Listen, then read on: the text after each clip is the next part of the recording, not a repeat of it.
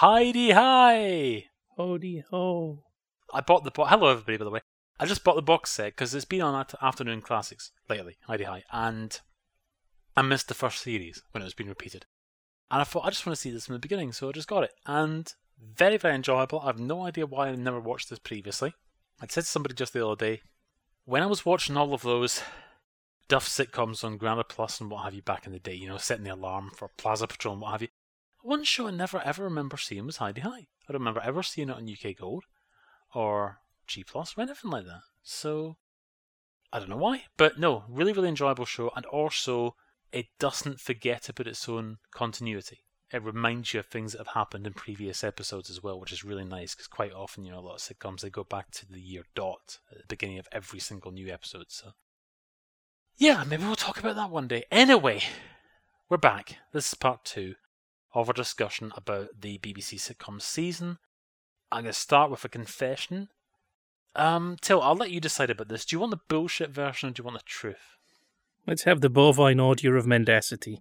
Okay, so I said about how I was going to watch the new BBC 2 sitcoms and also the little clips on BBC 3, and then I just sort of thought, this is really unfair.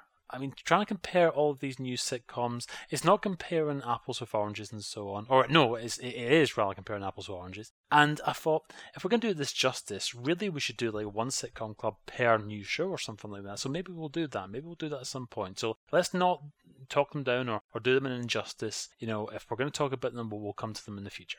Who's going to be joining you for that? What makes you think I was going to be involved? Anyway... Actually, the thing is that trailer, the 12-minute trailer for the sitcom season, the one that leaped out at me unfavourably was We the Jury. Has the jury system significantly changed? Not to the extent in the UK, because the judge does not see you until you are in the court. The judge does not go, it's a murder. You don't find out what the charge is until you have been selected from the panel. Right, first thing, if it's anything like my experience, and I don't think I'm betraying any great confidences because I'm going to talk about the one case I heard. Normally you're not meant to hear one case. You go along, you go to the jury room, your name may be called out. 15 names are called out. From that jury panel of 15, 12 people are selected. They go and sit in the jury box, and the charge is read out. And if the case takes mere hours or a day, and you're there for 2 weeks, you go back down to the jury room and see if your name is called again. So when you're doing 2 weeks jury service, you could hear a large number of cases. I heard one on my last day. I spent a lot of time in that jury room, but also all the characters seem to be, let me not put it into words, let me put it into a sound.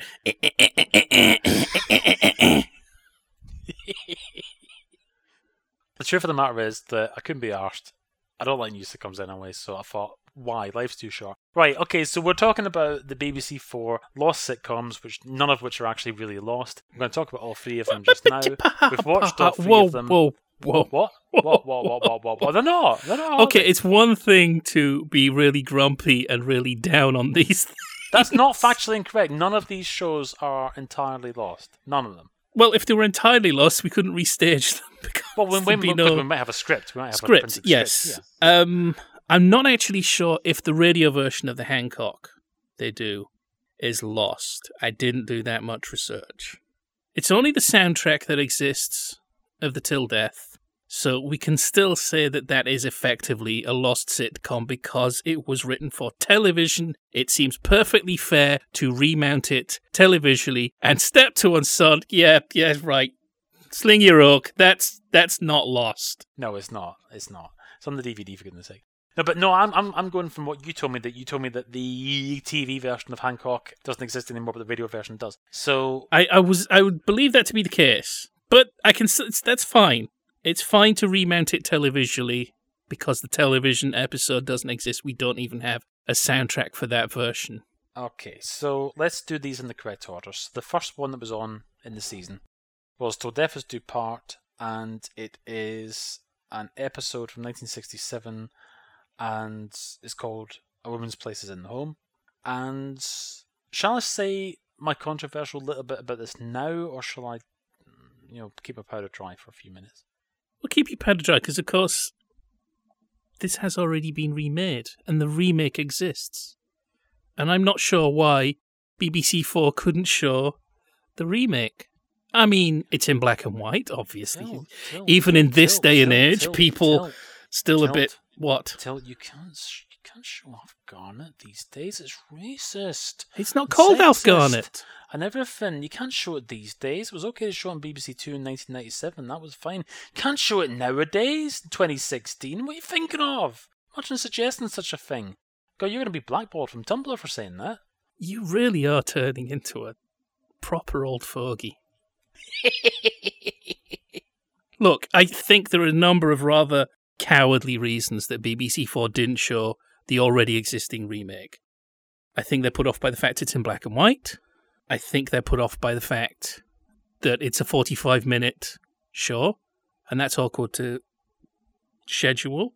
You seem to think that there's some sort of PC brigade who are terrified. It's in German. So maybe some combination of those factors. I think you should just briefly explain what it is that you're talking about there. I ended up going on a wiki walk. I thought, I'll just look up a little bit about Till Death Us Do Part. I'm going to have to tell the truth. I wasn't doing it because I was doing research for the show. I wasn't doing it because I was a good podcaster. I'm doing it because I'm pretty sure I've narrowed down which particular episode it was of Till Death that Mickey Dolenz was watching when he first heard the phrase Randy Scouse Git. And I thought, Archie Bunker. Read up a little about Archie Bunker. As far as I can tell, none of the All in the Family shows are direct adaptations of script. It's not like Steptoe to Sanford. And then I saw something about Alfred Tetzlaff, the German version of Alf Garnett. This is interesting. And he was the central character in a show called Ein Herz und eine Seele, A Heart and a Soul. So I checked YouTube, and I thought I'll watch episode 1. And episode 1 is called Das Hähnchen, the chicken. It's the same show. It is the one that they've just adapted. It's fascinating. It's interesting because Alfred Tetzlaff is much more middle class. And there are certain other things. You know that Alf Garnett was in a protected occupation and didn't see any war service. Alfred Tetzlaff did see war service. So it's interesting what it might say about German history. They were, understandably, ticklish about their past, and yet you have this guy obviously harking back to some sort of good old days and condemning the present. So in the 15 years it's going to take me to be anywhere near fluent in German, I'm going to come back to Ein Herz und eine Seele and compare it. But one thing was, it starts off with him trying to light the fire, and there's much more visual business happening. One of the noticeable things about this Lost Sitcoms Till Death, it was 24 minutes, and I'd heard that they'd actually censored Alf.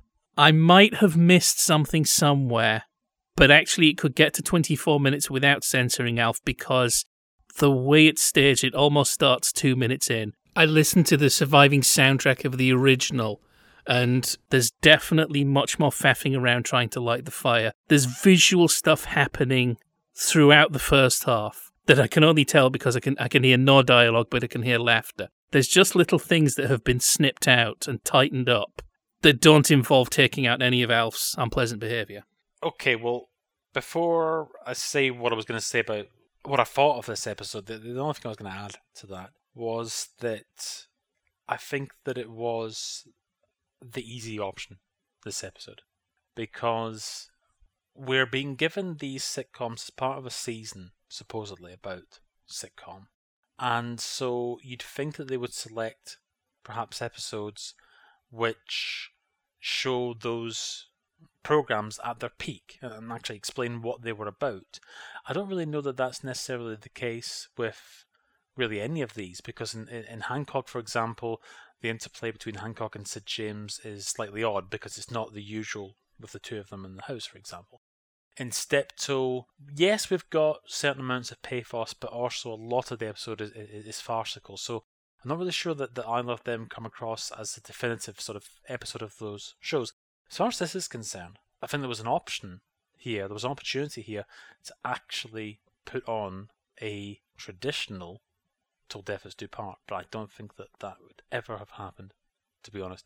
I think that they've gone for an episode here where the storyline and the dialogue is what they felt that they could get away with in 2016.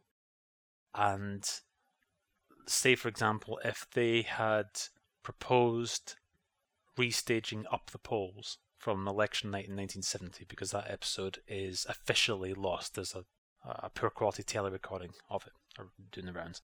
Had they proposed making that in 2016, then you'd never hear the end of it. You'd still be hearing about it now. You probably have had the Director General sat in front of a select committee defending it. And so I just got the impression that this was the safest possible Death Us Do Part they thought that they could possibly put on if they were going to stage it at all. Do you think that's the case? I do, actually. Yeah, I do. Or do you think it might be excessive self-censorship? Because in terms of... Oh, no, I see what you mean. Reasons. No, yes, no, if you say, look, hang on. If anybody complains this is racist, you just say, do you know the show we're talking about? Alf Garnett is a mockery of those characteristics. And also, if you restage it in 2016, you can't even say, well, the audience are not going to be laughing in a way they can say, but hang on a minute, they're laughing along with him. Do you think it was more a case of, it's just not going to be worth any potential hassle? Yes, I think that's definitely an element of it. But if you're going to do something, then do it properly. I don't really see how you can talk about Till Death Us Do Part in any meaningful way and then use this particular episode as your example of it, because it gives you an entirely false impression of what the show is like. It gives you the impression that the show basically is about a downtrodden husband who is ever so slightly ill-treated by his family. I mean, part of that's the way that it comes across in the portrayal, and we'll talk about that in a second. But this is not a typical episode of that show from that era. You could say, actually, in a strange way, that this would make a perfectly good, typical episode of In Sickness and in Health. In the 1980s series, yeah, Alf's much more that sort of downtrodden, feels the world's against him, what have you, and he's sort of out of touch, and there you are. Whereas in the mid-60s, Tony Booth has said this previously about the freeway split, about people who are laughing at Alf, people who are laughing with Alf, and people who know that they're supposed to be laughing at Alf but are secretly laughing with him. And this episode just does not get any of that across. So, yeah, but no, I agree. I don't think there's any possibility that they would have thought this is going to be worth the hassle, and that's why I think that they would have selected this episode. You know, even then, they put out a content warning and so on, and I understand, given some of the dialogue. There's not any specific words or really any language or anything like that. It's just more about the overall tone. Part of me would have just loved BBC4 to be brave and say, even if they said, look, we're not going to restage a typical 60s episode because the audience reaction at the live recording would be entirely different. I can get that, I can understand that, but to show an episode of the 60s series and one that's particularly perhaps memorable or controversial or whatever it may be, put all the caveats around it, have a Talking Heads program before, after, or whatever you want, but that would have been nice as part of a sitcom season. What did you think then about the restaging itself for its own sake? Not much. Simon Day didn't seem to want to be there. He was playing Alf as kind of beaten down, but he almost seemed beaten down himself. And in some way, there were just certain bits where he sounded like his impression of Blakey from the Harry and Paul sketch. All three of these were directed by Ben Gosling Fuller, whose work I'm not familiar with. There almost felt like somebody had said to them, and this is all the performances across all three of them. Now, don't forget, this is very stagey. I'm in a really dodgy area here, because it might come across like I'm accusing people of ignorance of history or bad faith. This is the impression it gave. It's not saying that this is necessarily what happened, but it felt like somewhere along the line there's been a decision that because these are old shows, they have to be ever so slightly overacted because that's how they did it in the old days. And I don't know where in the chain that might have happened. It might be the sets. It might be the artifice. I mean, we started with that shot of the audience underlining this is going to be a theatrical experience. And so, if the actors are acting almost for the audience rather than the cameras, and nobody anywhere in the chain is saying, well, no, that's that's not really good television. If the prevailing mindset of the industry is that old stuff was overacted and just not as naturalistic as we have now, that's going to affect things. And so Simon Day's Alf Garnett was very strange. He did seem to be playing a downtrodden husband. He didn't seem to be playing Alf Garnett. I've listened to that original audio of the episode itself. And when Alf is arguing with Rita and Elsie, he's making himself out to be the victim, but there's anger there. He's doing it on purpose. He's doing it intentionally. He's trying to make them feel really bad, and you can tell that in his voice. Whereas when Simon Day's being, upset about his lack of dinner and his lack of fireplace and what have you, he just sounds fed up. He just, you've gone into the pictures without me and what have you. Whereas Alf is saying to Elsie, you've got no right to go out to the pictures, and he means it. But you don't get that impression with this. So I don't really think that just how horrible Garnett is as a character, I don't really think it comes across in this. And this didn't have to be Till Death Us Do Part. It could have been any sitcom. It could have just been any sitcom about a household and about how the man in the house doesn't have any dinner that evening. Yeah, I just felt that there's always something menacing about Warren Mitchell's portrayal. And he really gets up to some very, very nasty stuff. I mean, the Christmas edition of In Sickness and Health, he feigns illness to get Rita to stay with him over Christmas, even though she's got a husband and kids to go back to for Christmas Day. But he's got no qualms about doing something like that, and that's how nasty and cunning and menacing he is, but it just does not come across at all in this restaging. I liked the Rawlinses. The what? Rita and Mike. Oh, yes. Because they were so much younger looking. It underlined the generation gap thing a bit more than Eunice Stubbs and Anthony Booth, but maybe that's just my eyes. It's just the way I'm seeing the world. Because, of course, these things would turn up on TV when I was a child, and when you're a child, even the young people look old. You don't really understand the generation gap as a child, so maybe that stayed with me, and now I'm old, seeing two young people. It's like, yes, I can see this. There was a certain flavour being brought out. Not saying Eunice Stubbs and Anthony Booth didn't do a hell of a job, because how long did that show run with them?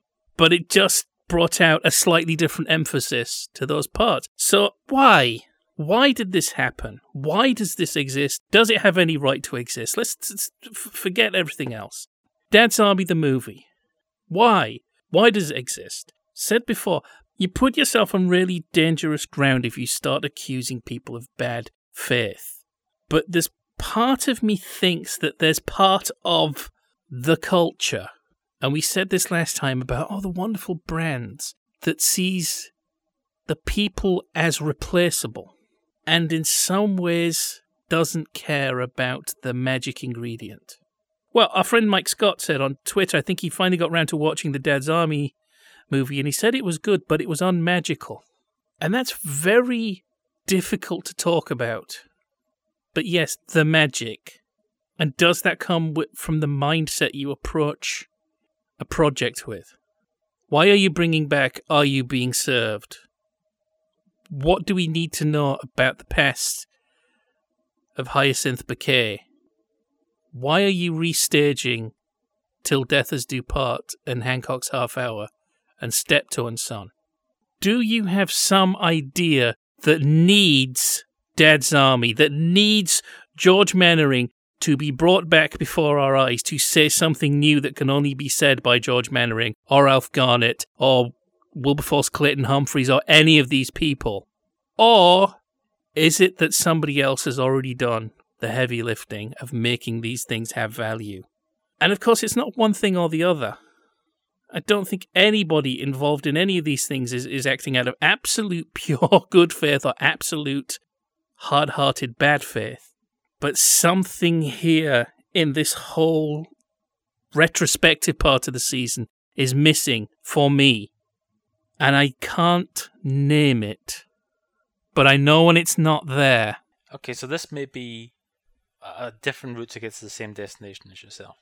But I'm not trying to blow our own trumpet here because, none of us have ever been involved in making a sitcom. All I'm saying is that, over the course of 3.5 years of doing this podcast, and obviously it's coming to an end now. So we've looked in depth at a hell of a lot of shows over the past 3.5 years, and we've looked at them from just about every single angle. So I think there's probably not really any aspect of the genre that we haven't covered. And hopefully we've covered it in detail and we've covered it fairly and so on. Every single show that we've talked about, they're all greater than the sum of their parts because they've all got great actors in them. They've all got good writers. They've all got really, really good directors, producers, crew, ranging from the floor manager to just camera operatives, everything. Everything's there. There's an audience who have been warmed up by a professional warm-up guy there. The show's been commissioned by somebody, say Bill Cotton, whoever it may have been, who's just had the faith to say to a couple of writers, yeah, okay, I trust you, go off and do this. Sometimes certain shows will have been built up because they didn't necessarily get over hugely with the public on their first screening, so they gave it a repeat. And maybe they gave it another series. And then maybe another series after that, like Only Frozen Horses, for example, took 3 series to really get a grip on the public's consciousness. Now, every single one of those component parts, they're all crucially important, just like any kind of recipe when you're making something. And there's a certain 21st century arrogance involved in resurrecting old shows like these ones and saying, look, we've got the original text, we've got the script, we're not writing new episodes, it's not, blasphemous or anything like that. We're showing due respect and what have you. And then thinking, yeah, but the actors involved, they're replaceable, obviously, we haven't got any choice. And in some cases, the writers, well, if they're no longer with us or whatever, yeah, okay, they're replaceable. And the crew, of course, they're going to be the current day crew and what have you. And it's almost just like, don't you realise that all of those bits and pieces, all of them originally were what made the show what it was? It's not just about the script and the overall design and appearance of the show and the title and so on and the catchphrases. It's about everything. What is it about the 21st century that makes people think, because this keeps on happening again and again over the last sort of 15 or so years in film as well as television, what makes people think that original actors and original crew and writers and directors and producers and so on are disposable in this manner? This is a sort of having this conversation now that I alluded to at the end of the last podcast. Is I can't even remember how I phrased the question, but I was asking the question: Is TV peaked already?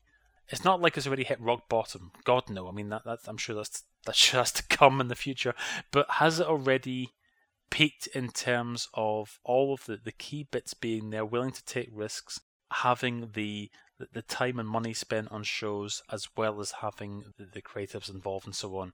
I don't know, but I mean, for example, something like these shows here, the stylistic appearance of them will get nods in the right places. It will get nods by TV critics in broadsheet newspapers and so on. It's also a way of saving money. There's also the tendency for creative industries. I saw it happen in comics before I saw it happen in television. For things to become marketing-led. When things get led by marketing, they actually become safe. I think we've seen our friend Louis Barth say marketing-led and risk-averse. He's used those words together. And the thing is that dangerous, unique, risk-taking, these are very good marketing words, but they are a marketing nightmare.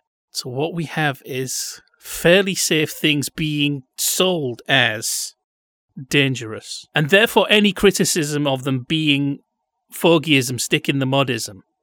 How many times have you seen a show recently be sold? Only this channel could have produced this show. This is about the risk-taking ethos of our brand, blah, blah, blah, blah, blah. Right, 3 lost sitcoms. So you're interested in the history, the development of British sitcom? Are you? Okay, 3 shows people have heard of. Let's do a 4th. Something nobody has heard of. Because we're talking about the history of sitcom. So are we here just to be given something that we can recite along with? Or are we here to experience sitcom? So, fine. I mean, there's nothing wrong with the idea of taking a lost script of a television show and saying this should not go to waste. This is good stuff. Let's put it back on. Let's do something with it. We have scripts. Remounting Hancock, remounting Till Death, remounting Steptoe. That's actually part of the big didn't need remounting. As soon as it finished, I was able to check the original performance. And I've seen it. I've seen it on television. I've seen it on television before I owned the DVD. In my lifetime, I've seen the original performance. It didn't need reviving. It's been done. It's been done televisually. You didn't translate it to a new medium. The performances in Steptoe and Son were not breaks with the past. And at the same time, they weren't impressions. And we didn't need impressions because the originals are there. But okay, people are going to want to see things they've heard of. But if you're serious about celebrating sitcom, tell you what, Dear Dot. Going to the script archive, is there a Dear Dot? Is there a script? I mean, Mark Lewison in the Radio Times Guide to Comedy quotes the opening line of Pinwright's Progress, the first television regular sitcom. How amazing would that be? Let's remount the first episode of the first regular television sitcom. Emily Enterprises. Obviously, if you start arguing this, some smart aleck go, but people haven't heard of that. They won't sit for that. What? So that's it? We're all hostages to our own memories? What channel is it that's producing all of these? Exactly. Everyone. I know they don't use that phrase before. Everyone needs a place to think. Next time BBC 4 issues a press release saying, only we could have done this. Only BBC 4. No, what you do is not that amazing. Because we've seen what happens when you're given an opportunity to get into people's living rooms and say, this is the side that's forgotten. I don't expect them to do an entire season of shows that even the people who created them have forgotten about. But do a Hancock, do a Till Death. I think there are reasons why they didn't do a Lost Dad's Army. But do something like that. But then, just one of something is like, this is a show that millions of people watch that you might not have heard of. This is the kind of thing that made people watch television when television was a new idea, when sitcom was a new idea. Does it work? Doesn't it? Well, there's only one way to find out. We're going to perform it, and you can look at it and react to it. Either you care or you don't care. If you don't care, don't do it. You can't sort of care and be put in charge of a project like this. There was no need for him to do this in 2016 because the anniversary was nonsense anyway. Anniversary was some idea that sitcom began with Hancock. And let's be honest, probably they'll do this again in 40 years' time, and this time it'll be the anniversary of 40 Towers. And then another 40 years after that, they'll do it, and it'll be an anniversary of men behaving badly. Sitcom began I saw a then. post. I don't know if it was on Facebook. I don't know if it was on a message board. I don't know if somebody spray painted it on the doors of our garage, but somebody said they'd actually met somebody who thought Star Wars was the first film. Can we get that person on Jaffa Cakes? Because I had heard an in-person interview with Barry Norman, and he was talking about a friend of his who used to like to hire a cinema, hire a 35mm print of Citizen Kane, put it on and invite his friends. And he invited a young friend he knew was studying film who'd not heard of Citizen Kane. Gasps of horror. Said, how can you not have heard of Citizen Kane? And he said, this starts us off with Star Wars. Now, there's a risk in being too horrified. We've got to resist our own fogeyism. Even if we're fighting for protecting the old ways from being abused, we have to protect the new ways for me and for you. What more can we do? Gary has no idea what I'm talking about because he doesn't have any Kinks albums. So, on the one hand, it's understandable to go, you've never heard of Citizen Kane, oh God. But then you bring with that a whole bunch of shaming issues. But there is the approach of, you've never seen Citizen Kane? You're going to get to watch it for the first time. I'd like to have another first time. Have you ever actually seriously thought, man, I wish hypnotism was just easy and safe so I could forget my favourite movie, forget my favourite album and listen to it for the first time again? So we can't just sit complaining and spitting on the young people who haven't heard of these things. But then again, I'm not entirely sure how much it's the young people who are the problem. Well, it's actually, speaking of Citizen Kane, right, so I once met a teenager who'd never heard of Citizen Kane, and I wasn't much older than a teenager myself. So I started talking about Orson Welles and why he was so interesting. And there was somebody there who was much older than either of us who said to me, you can't expect her to have heard of that. Okay, I sort of expected her to have heard of that, but I've moved beyond that point. Now, I'm fine with her not having heard of that, and I'm going to say why having heard of that is a good thing. Anyway, I thought Hancock wasn't bad. Just one last thing to say about that. You could definitely imagine, in response to everything that we've just said just now, you could definitely imagine some BBC executive saying, well, of course, you two, you're you know about sitcoms and what have you, you're interested in them. Use the G word. And what? Geeks. I didn't say it. I wasn't thinking. No, but I'm saying they would. Yeah, probably. I really hate the word geek. I know, it's horrible. But I know lots of people use it as a badge of pride, but it's almost apologising, saying my interests are trivial. Right. Civil War historian, Civil War enthusiast, Civil War geek. Now, which of these do you think wears a funny hat?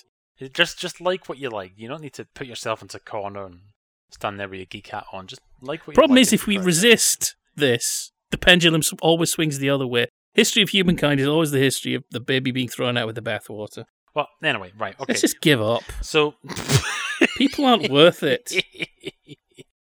Anyway, okay, you imagine some BBC bod saying, well, it's all very well for yourselves, but there's some people out there who've never seen To Death Us Do Part, never seen Hancock.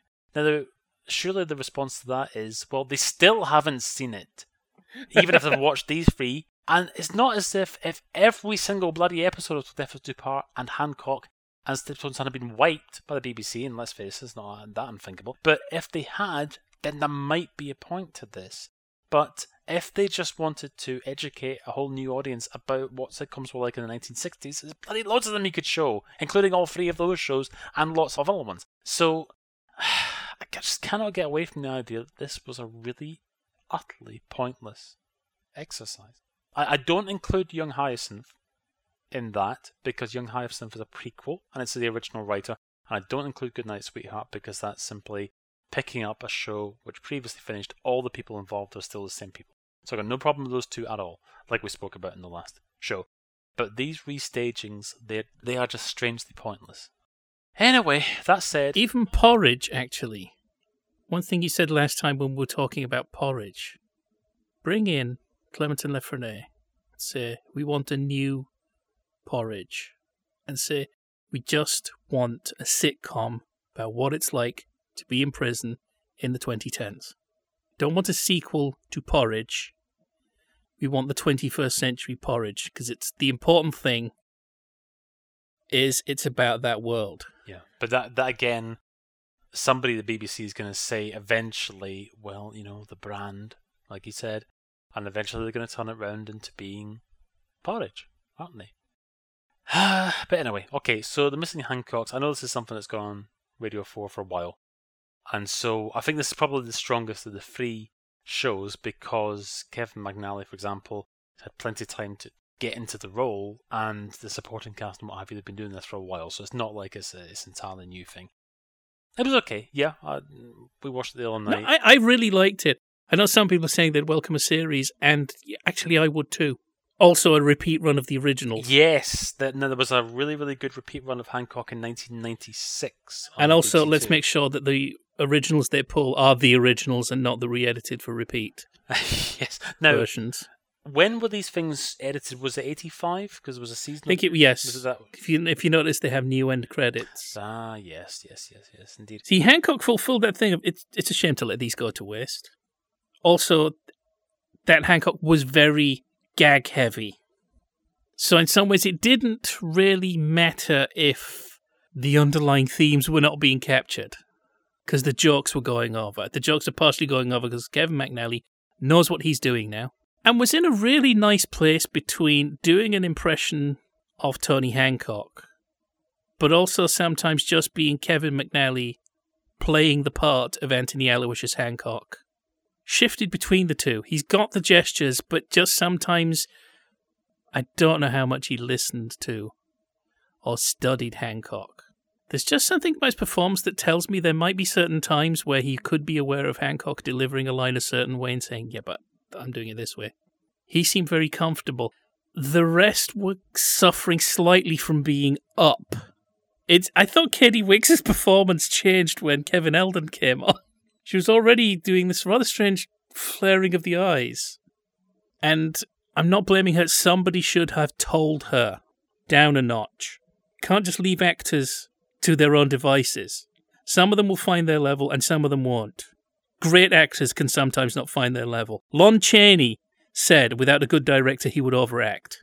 But again, I think the artificiality of the set was having an effect on things. But Kevin McNally, because he knows what he's doing, because he doesn't really need to be told anymore exactly what to do, I think he was grounding things a bit more. I've seen it happen. One actor can change a cast for good or ill. It does seem that was the show where maybe it sort of helped the fact that it was a fairly large cast as well, in comparison to the other two shows. So sort of spreading the load and what have you. But personally, I would have liked to have seen an episode where you had Sid at home with Hancock, because you get then a bit more of the sort of interplay between them and what have you, whereas Sid was somewhat isolated in this. And I think you also said as well, did you not say that there was some sort of change in this episode in comparison to the original with regard to casting? We had the Kenneth Williams figure doubling up on parts. Originally, the guy working for Sid in his estate agent capacity was Bill Fraser, not Kenneth Williams. Kenneth Williams only played the policeman. But that didn't feel too jarring as a choice. It is the kind of thing that sometimes happened. Oh yeah, no. I mean, yeah, so there's plenty of instances where you've got cast members playing multiple roles, and it still happens in drama on radio today. Yeah, I didn't have so much of a problem with this, and if they did make a series of it, I would sort of view it not so much as some restaging Hancock than a television version of the missing Hancocks from Radio 4. And we talked about Flywheel, Shyster and Flywheel, so there's sort of elements of that here as well. I didn't have so much of a problem with this one. I can't know. I wouldn't sit and watch a full series of it. Really, maybe you would yourself. I mean, I'm sure if they did a full series of this, I'm sure it would be popular enough. But yeah, I don't really have a lot to say about this one, to be honest. It was perfectly enjoyable for what it was. It definitely was most enjoyable of the three of them, I would say. So that brings us on to the show, which I think that we both sort of hoped was just going to be half an hour of catchphrases and eventually just noises and sounds. It didn't turn out like that. That wasn't Harry H. Corbett, that was Brant the physical cartoonist. I'm terribly sorry. I think there's an argument for saying that this is the show, first of all, which suffers the most from this appearance, the set design choice, because the Steptoe set in the original shows is just absolutely gorgeous. It's just such a beautiful piece of work, and it was so nice when Alison McGowan did those sketches in 2000 that they recreated the set and it looked perfect. And it would have been so nice if they'd done that again in this instance. Whereas I was actually speaking to somebody who'd seen this after it went out, and they said to me that they actually weren't sure at first because they weren't as familiar with the episode as we are. And they said, I wasn't even sure, was this supposed to be the original house? Because they were slightly thrown by the fact that the shower was in place down. They were thinking perhaps, is this like, has Harold moved out? Is this like Harold's new home now or something like this? Because actually, if Harold did move out, then probably his new home would look a bit like that one. It'd probably be quite stylish and have glass walls and all sorts of swanky stuff, if he could afford it. So, yeah, like we said, this episode here, this was one of the ones that was recovered and shown in, I think it was 1993 originally. It's called A Winter's Tale. And I suppose it covers most of the ground. It's quite a well-worn plot for Steptoe, the business about Harold wanting to go on holiday by himself. But it doesn't quite develop the argument between the two of them in the same way as the first Christmas special does, for example, in 73. I didn't recognise Jeff Rawle at all from the trailer until it was suddenly pointed out to me that, hey, it's himself, as in Drop Dead Donkey and Faith in the Future and what have you. I had to admit that I didn't... And Billy Liar. Yes, indeed. I had to admit I didn't recognise Ed Coleman at all. Going back to the set thing, though, One of the problems was, in certain shots, Harold's bedroom looked really expensive. Because it just looked like it had black walls. It looked like a really 80s kind of apartment, all the black walls and the steel struts. And in the original version, the shower is out of place in his grotty little bedroom. So, yeah, I take on point. And was it going to be that more expensive to just put some wallpaper, blue tack it up over the steel? Yeah, I mean, I know that there was never any possibility that they would have had the horse and car, for example. So you had that strange business where he's supposed to be outside and looking at the poster and the billboard advertising Austria and what have you. And of course, in the original, he's on the horse and car outside. But, okay, so they weren't going to go to that kind That was so unnecessary as well. We could have just had him come in and pretend to ski. That really pulled me out of the show before it even started. It wasn't the fact that he's sitting on the back of nothing with a pair of horse trains. It was the sudden light, ping, there's a billboard in the middle of nowhere. It's almost like it looked like it was a sort of dream sequence or something like that. Yes. But, okay, so the episode itself, I mentioned Jeff Rawler just now. I have to admit that I'm not familiar at all with Ed Coleman, so I presume that he's been in countless things and what have you. Sorry, I didn't recognise him, but I just sort of got the impression in this particular instance there was a bit more of the sort of... I know this is a really unfair thing to say, and I don't mean to denigrate the actors at all. I really don't.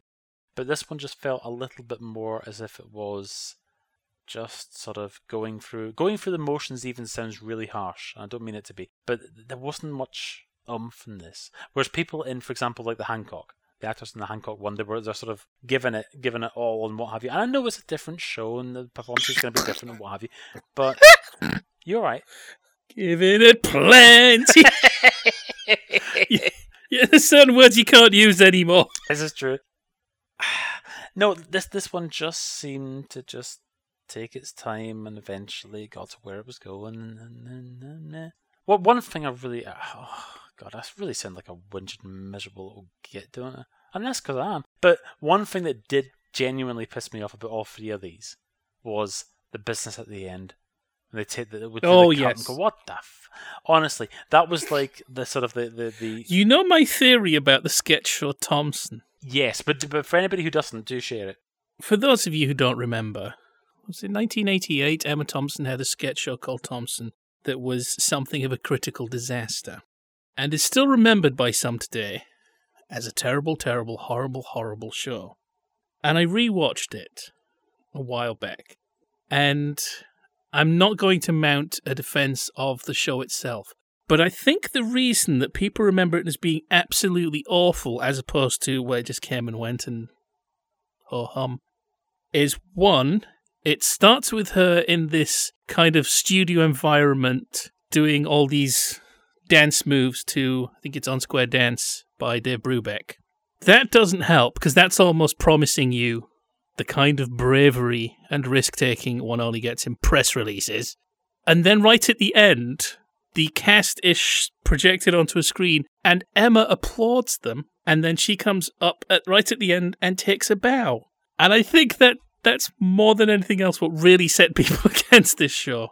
You got to be careful bowing on television. You better be the Beatles on Blackpool Big Night Out. Just what you're saying there about Dave Brubeck as well.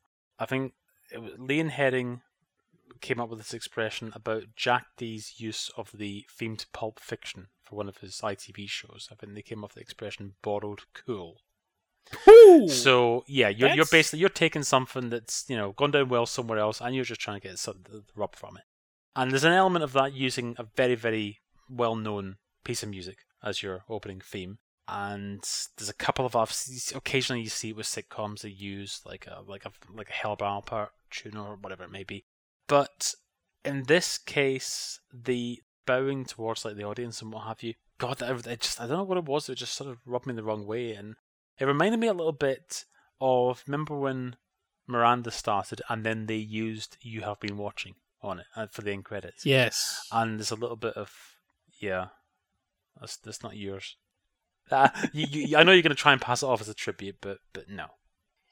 Okay, so overall, And you can tell I'm really bloody struggling because I've got bugger all to say about any of this. But I don't want us to go out this way. no, I know it's awful, isn't it? Grousing, old man yells at cloud. No. Okay, right. No, seriously, because we don't. Okay, we don't have any other. What would have happened in Butch Cassidy and the Sundance Kid if the ending of the movie had just been them saying, "Remember Jossie's Giants?" Kids shows today are rubbish compared to Jossie's Giants. And yet you don't remember Murphy's Mob, Peter Blake, for goodness sake. But that was on ITV, and I don't know. Were you allowed to watch ITV? I don't know. Did you have the ITV button removed from your television set? I went through a period of watching it, and then I went away from it. So it just obviously didn't sink its hook in me. It didn't have Mysterious Cities of Gold. Let's not do this either. The whole Gen X nostalgia thing, that's really played out, though, isn't it? But I mean, that's a great theme tune. Mysterious Cities of Gold and Jossie's Giants. Jossie's Giants! Right, time out. Okay, so, cocks on the table, to use a popular phrase. We don't have any sitcom clubs scheduled for the foreseeable. So this is the last one for now. We may be back at the end of the year, we may be back next year, I don't know. Let's just have you and me for the last few minutes or so, right? Let's stop grousing, and let's also not do the whole sort of nostalgia business if you don't want to do that. Let's just talk about... Are we trying to climb up on the top of Apple headquarters at Savile Row and try and be remembered? No idea what you're on about. Is that Beatles reference, is it? Yes! Right, yes! Come on, right. it's the Beatles! They're quite famous! Yeah, I'm sure they are. They did a cartoon, that much I know about them. But anyway, okay, let's actually just talk about... The Beatles were the most successful example of their kind that there ever was. And in my work, that's what I try to do. I saw 8 days a week. I got a bit irritated at it. Right, okay, so look, we've been doing Sitcom Club for 3.5 years, and we've had lots of help from lots of lovely people, and I haven't planned this, so I really, really apologise if I leave your name off this, because I haven't got a list in front of me. But we started doing this show on Cab Radio way back in April 2013, and originally it was ourselves, George Grimwood, aka DCT, and Rob Williams, aka Bogginstrovia. We've had help over the years from Squiddy, from G. Baker, from Birdie, from Melanie Mitchell, joined us in the Monkeys cast. We've had much assistance from Urk the Purists and Bean as a Carrot, from Laps Cat, Ian Hepburn, from Jeremy Phillips of Cinema Limbo, Mrs. Eliza Orso. Many more followers who have messaged us on Twitter and Facebook, so thank you to you all. What I was just going to say is, as we're sort of, wrapping up this show, what have you enjoyed about what we've been talking about for the last 3.5 years? I know that we probably both have the same favourite Sitcom Club episode. So, is yours the same as mine? Because my favourite one is Nelly.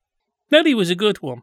Nelly was just a breeze. It didn't even feel like... I mean, we must have been speaking for about an hour and a half on that one. We're only talking about a 25-minute programme, because that's back when we were doing one episode at a time. But I think, in all honesty, I think that probably the ones that I've enjoyed the most, apart from the occasional episode where you get just like one particular episode of a show which has tickled you for some reason, quite often it's the ones where we've spoken about specific elements of the genre and talked about maybe, say, shows that were...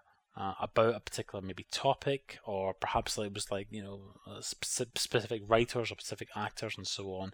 But there's lots of them. I mean, I don't know if we've actually hit 100 sitcom clubs in the archive now without including Jaffa Cakes. It's certainly somewhere around about that. It's somewhere around about the sort of 90 or so mark if we didn't hit a century. And they're all at sitcomclub.com. You can find every single one that we did there. There's one sitcom club that you can't listen to because it was never recorded. So if you heard us broadcasting our special live sitcom club a couple of years ago when we did Maid Marian and Our Many Men, then unless you recorded it, then, it's lost to the sands of time because we didn't. And we've still got a couple of them in the archive that we've never actually released as a podcast, haven't we? Because we did this on the radio at first. We did actually record them. I think we have a recording of one. And it's a recording of a microphone next to a speaker. Well, you say there's one. I've definitely got two somewhere. I do like the fact that there is at least one in-depth look at Bootle Saddles. I think we have also tried to push the other one and Hope It Rains as Lost Classics from the canon of Esmond and Larby. Actually, no, we didn't. I think the two Lost Classics were the other one and Bootle Saddles. I think we said that there was something just not quite all the way there about Hope It. Well, download it, re-listen. Somebody tell us whether we declared it a lost classic or not. So, Family Affairs. This series was an odd cross between sitcom and soap, with the emphasis on comedy, which detailed the domestic exploits of the Conovers, a middle-class family living in Northwood, prime Metroland territory north of London. Well, hang on, what's going on? Does this sound interesting to you? Family Affairs, as in the Channel 5 soap opera? No, something else. It's a show called Family Affairs, a cross between sitcom and soap. Ran for 14 shows. Does it sound interesting to you? Oh, sort of. I'm slightly intrigued. We're not talking about the Channel 5 Then maybe sitcom. there's a script. Maybe that's the kind of thing they should have remounted. That's from 1949. So there's no chance of any quivering bit of footage. I tell a lie, the earliest surviving piece of reasonable quality footage from a live programme from the BBC is from 1947. But anyway, let's face it, there's not going to be any Family Affairs out there. Maybe a script exists. That's the kind of thing. That's the kind of thing they could have done. And just one in the middle of everything famous. I mean, why not mount something that was bad? Well, take something that was really awful and make it not awful. This flop, this famous flop, take something that still exists and saying, look, I think we know where it went wrong. We once did a recasting show where we talked about the idea of changing enough members of a cast to kill a show without being silly, plausibly kill a show by miscasting. Do something like that, only in reverse. A little bit of breaking news just as we're completing this edition of the show. The BBC has announced that of the sitcom season revivals / new shows, on BBC One, Porridge has been commissioned for a series, and on BBC Two, Motherland will also go to a full series. Marks and Gran have tweeted that the BBC have passed on a new series of Goodnight Sweetheart, but of course, being an independent production, there is a possibility that Gary and Co. may turn up on another channel. Interesting. In the meantime, you can find all the previous sitcom clubs and all the Jaffa Cakes for Proust. You can find them all at sitcomclub.com and at podnose.com. You can find our jukeboxes. How do you find our jukeboxes? What do you do? Where do you go? Confusingly, it's on mixcloud.com/sitcom club. I think we must be repurposing an old Mixcloud account that we had. We should really fix that. We won't. And in the meantime, if you've got anything at all for us, you can tweet us at the Sitcom Club. You can tweet us at Jaffas for Proust. You can email us feedback@sitcomclub.com. And Tyler, I know what you're thinking. We still haven't given away the On the Buses board game. You're absolutely correct. I've got it up here from the room that I'm doing this in now. But no, the On the Buses board game will definitely be given away at some point. Somebody will win that. Guaranteed. And we'll take photographs and all sorts. So in the meantime, from yourself, Tilt, you've been Tilt. Who have I been? A miserable git in the corner complaining about having shit these days. Old man Gary. And this has been the Sitcom Club. I'm going to keep my recording going for just a moment because I want to just briefly mention two other names I forgot about. I don't want to leave anybody off at all. I wasn't planning on doing that a bit early on, but so I'm just going to throw that in just now at the end of the recording. We had Ian Hepburn on the show. We were talking about City Lights. We had some assistance with regard to Evercrease and Circles from Jason Hazley. Okay. I did mention Birdie, yes. Yeah. So hang on. Before I stop this, so Boggs, DCT, G, Birdie, Squiddy, Mike Scott, Bean as a Carrot. Anybody else at all I've forgotten about? No, nothing. Okay, cool. If I remember anybody afterwards, I'll